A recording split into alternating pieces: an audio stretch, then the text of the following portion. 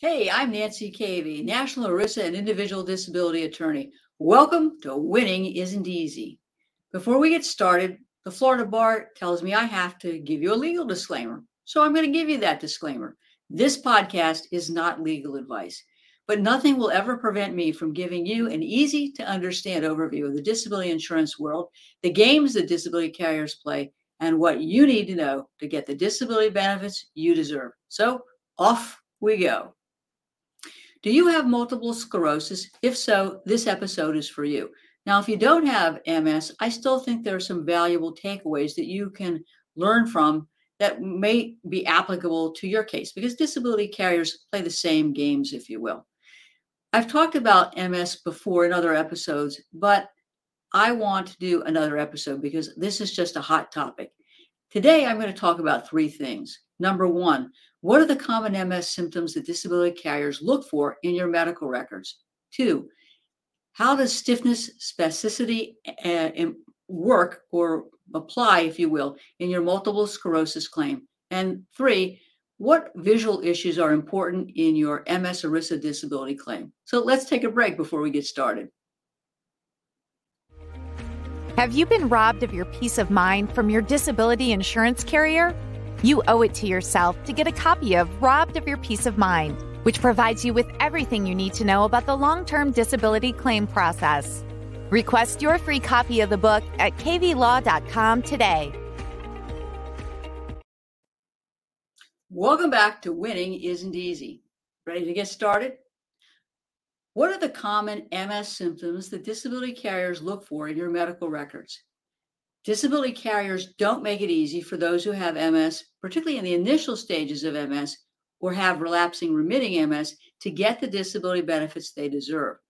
Many disability policies will require that you provide objective evidence of the diagnosis of MS. Now, that's generally easy to provide.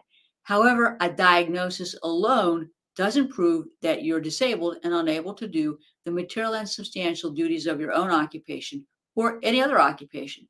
So what you need to prove is that your MS symptoms are severe enough to cause the impairment of your ability to do those material and substantial duties of your occupation or any other occupation.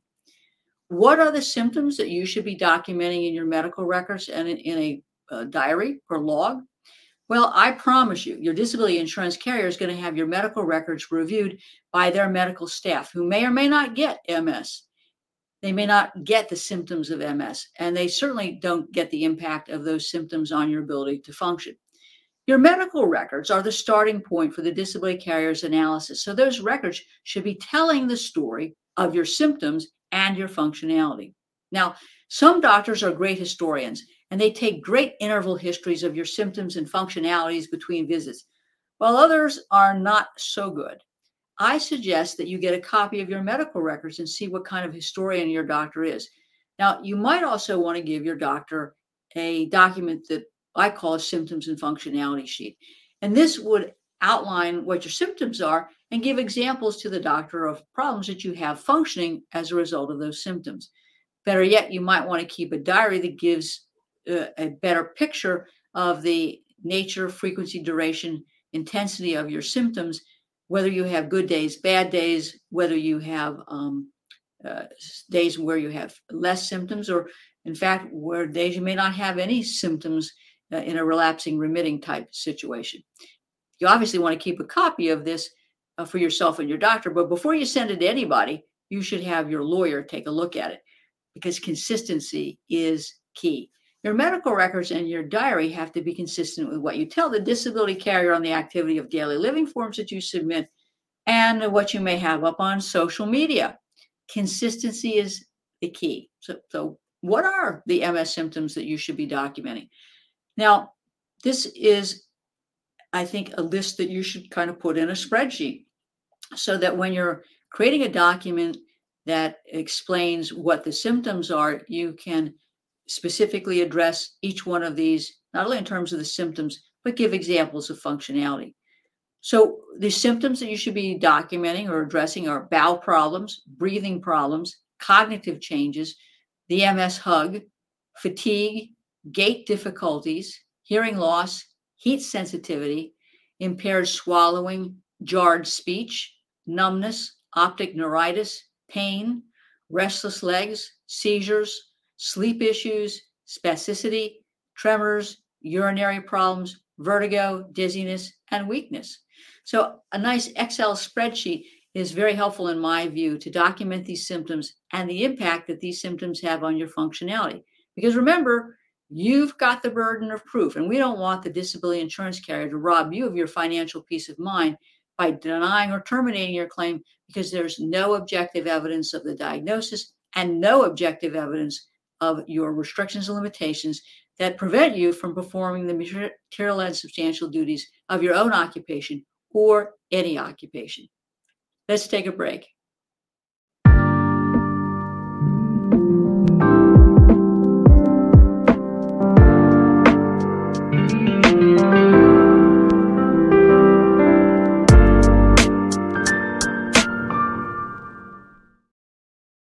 Welcome back to Winning Isn't Easy. Stiffness, spasticity, and your multiple sclerosis disability claim. Did you know that over 80% of people with MS have some form of spasticity, and it often involves tightness or pain in a limb? This can be constant, it can be episodic, and you might have increased muscle tone with involuntary movement. You probably have pain, and you certainly have discomfort. And this can impact your hands, your arms, your low back, and your legs. And the involvement of any one of these areas, or even multiple areas, can make it difficult, if not impossible, for you to perform the material and substantial duties of your occupation or any other occupation. Now, I will tell you, disability carriers don't often understand the causes, effects, or the types of spasticity, and they tend to downplay or even minimize the functional impacts of spasticity. I will tell you, they certainly don't understand the cause of spasticity. So what is the cause of spasticity in an MS diagnosis, and why is it important in your disability claim? Spasticity is caused by damage to the nerves that control the electrical impulses to the muscles. MS damages the myelin sheath surrounding the nerves, and it exposes the nerve fiber. I think of it like an electric wire that's lost its insulating cover. Now, not everyone who has MS experiences spasticity in the same way. Yet I will tell you, disability carriers have a nasty habit of using a one-step-fits-all analysis in an MS disability claim. And that's particularly true in cases of episodic spasticity. That can be caused by simple things like sudden movements, position changes, extreme temperatures, extreme humidity, tight clothes, and even infections. I think it's really important that you keep a diary of these triggering events so that your doctor understands this, but that information can be provided to the disability carrier in support of your claim. Your diary or log should track this triggering event. And if it's episodic, the frequency of those episodes and what triggers it. But just as important, you should be tracking the location of the spasticity. And here's the key, how it impacts your ability to function at work and at home. What are the effects and types of spasticity that disability carriers don't appreciate in an MS claim?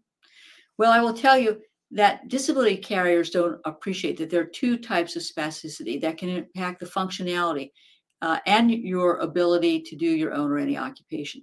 There's flexor spasticity, and that happens when the muscles of the limb are bent and it's difficult to straighten. Now, this will most likely happen in the hips and the knees. As a result, that makes sitting, standing, and walking impossible. The stiffness and the jerking can in turn lead to muscle spasms or cramping that can be additionally painful in the entire spectrum of your symptoms. Now, flexor spasticity can happen in the hands. That's important because unfortunately it can result in clawing and make it difficult to hold a coffee cup or a pen or to do keyboarding. That's important to document, particularly if you have an occupation that involves bilateral manual dexterity. Now, the other type of spasticity is extensor spasticity. That's the opposite. In extensor spasticity, the muscles are tightened in a straightened position and it's difficult to bend. So that can make it difficult to walk, to sit, and certainly to use your hands. I think that you should be taking photos and certainly video that document the spasticity and how this spasticity impacts your ability to function. What are the side effects of treatment that disability carriers ignore or downplay in an MS disability claim? Disability carriers expect that you're going to get treatment for the spasticity, and that's going to include medication and Botox. However, they don't always get that muscle relaxers like baclofen or tizanidine can have side effects. Those can cause sleeplessness, nauseousness, or feeling like you're high. Now, the Botox injection can provide temporary relief of muscle spasm, but the relief is just that, temporary. And disability carriers tend to equate these injections with permanent relief of symptoms. That's just not the case. So you want to make sure that your medical records are documenting the extent and nature of the relief, if any, that you're getting and how long that relief has lasted. I will tell you there's medical literature that suggests that Botox is more effective in upper limb spasticity than lower limb spasticity. And again, you want to be documenting if you're getting the injections, the frequency of your symptoms and the nature of those symptoms and your difficulty functioning before the injection. And then once you've had the injection, over time, because as we know, the results of the Botox are generally only temporary. So you want to be able to longitudinally show over time how the relief is fading and how your symptoms and functionality are being impacted by the temporary relief that you are only getting or no longer getting from the injections. I will tell you, the disability carriers don't always get the side effects of medication, the temporary nature of Botox, and the weakness that can result from the injections. So I also think that you, in your diaries, should be keeping a medication diary that also documents the side effects of your treatment. I don't want a disability carrier to rob you of your financial peace of mind by denying or terminating your disability claim for MS. So please take these suggestions seriously. Let's take a break. Are you a professional with questions about your individual disability policy? You need the Disability Insurance Claim Survival Guide for Professionals. This book gives you a comprehensive understanding of your disability policy with tips and to-dos regarding your disability application that will assist you in submitting a winning disability application. This is one you won't want to miss. For the next 24 hours, we are giving away free copies of the Disability Insurance Claim Survival Guide for Professionals. Order yours today at disabilityclaimsforprofessionals.com. Welcome back to Winning Isn't Easy. Let's talk about visual issues and your MS ERISA disability claim. Do you know that 80 to 90% of people with MS have some type of visual impairment during the course of their disease? There are three common visual problems that can occur: double vision, optic neuritis, and nystagmus. One of the keys, in my view, to winning your ERISA disability claim and staying on claim is to establish the objective basis for the MS diagnosis. Now, once you've done that, you also have to establish the objective basis for the visual diagnosis. There should be a comprehensive explanation in your records about not all your symptoms, but also your visual symptoms, including the double vision. Why? Because most occupations are visually dependent, and we want to make sure that those visual symptoms are explained and that there's documentation as to how these symptoms impact your ability to perform your own or any occupation. The totality of your MS symptoms, including your visual symptoms, if properly developed, can be the basis for a winning disability claim. Double vision and your MS ERISA disability claim. 5 to 15% of MS sufferers have double vision, and that's caused by the demyelinization of the brainstem pathways that control your eye movements. The brainstem will coordinate the nerves and muscles in the eye. The demyelinization of the nerves and muscles result in an inability of the eyes to move together. So each eye is seeing something slightly different, and as a result, you're seeing double. Optic neuritis in an MS disability claim is also key. According to the Mayo Clinic, optic neuritis occurs when there's swelling or inflammation to the optic nerve. And that's a bundle of nerve fibers that transmit visual information from your eye to your brain. MS sufferers can feel pain with eye movement, and they may even have temporary vision loss. I know that you know this, but disability carriers don't know this. Oftentimes, optic neuritis is one of the first signs of MS. though it can also occur later in the disease process. So again, we want to document any optic neuritis that you have in your MS claim. Nystagmus. Now, according to the Johns Hopkins medical site, nystagmus is an involuntary rhythmic side-to-side, up and down, or circular motion of the eyes that occur in a variety of conditions. And what the main symptom is the illusion that the stationary world is moving. Now, that can be devastating to your ability to work. And this often occurs in diseases that will affect the vestibular system. So the disability carriers do have some understanding of it, but they don't appreciate it in the context of an MS claim. What do you need to prove to get your disability benefits as a result of visual issues in an MS case? I have to remind you, you have the burden of proof in a disability insurance claim. What you have to prove depends on what's in your disability plan or in your policy. One of the most important provisions, of course, is what's the definition of disability? What's the definition of occupation? You have to understand what that definition is because you're working backwards. Let's say the definition of occupation is how your occupation is performed in the national economy and not from your employer. Well, what you want to do is get your employer's description of your occupational duties, look up your occupation of the Dictionary of Occupational Titles, and then write down what it is you actually do. We want to try to create a composite description of your occupational duties. And that's particularly true where there is overlap. Why is that important? Because that's the starting point for your proof. Think about what the visual duties you have of your occupation, and then think about what it is about your visual difficulties that would make it difficult, if not impossible, to perform your occupational duties. So let me give you an example. Let's say you're a graphic designer or a lawyer or another professional that needs to use a computer. What you want to do here is identify the occupational tasks that you have difficulty doing or can't do anymore. And duty by duty, write them down and draw a line. Outline the specific symptoms that you have and how those symptoms impact your ability to function. You can do it in an Excel spreadsheet format, but we want to have specific identifying information. And of course, you may not be able to do that, but certainly you can get the assistance of a family member or friend to help you create this document.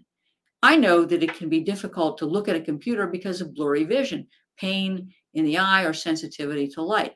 You want to document those things. One of the things you want to do with this is to give this information to your doctor, because it's going to help them complete attending physician statement forms that the carrier is going to ask for. And you also want to have your lawyer review this, because consistency is always the key. What you say in this document has to be consistent with what you put on the activity of daily living form, and has to be consistent with what's in your medical records. And it's got to be consistent with whatever you've got on your social media posting. And as you know, everything should be taken down, and no one should be posting anything about your activities. It will come back and bite you big time. It does take teamwork to understand the terms of your policy or plan.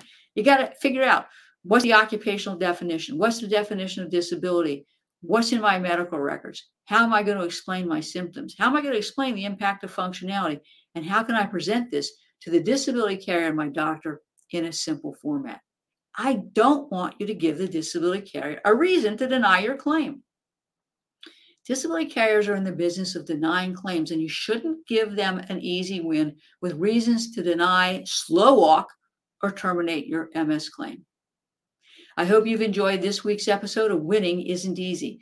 If you've enjoyed this episode, consider liking our page, leaving a review, sharing it with your friends and your family, and subscribing to this podcast. You'll get notified every time there's a new episode that comes out. I hope you tune in next week for another insightful episode of Winning Isn't Easy.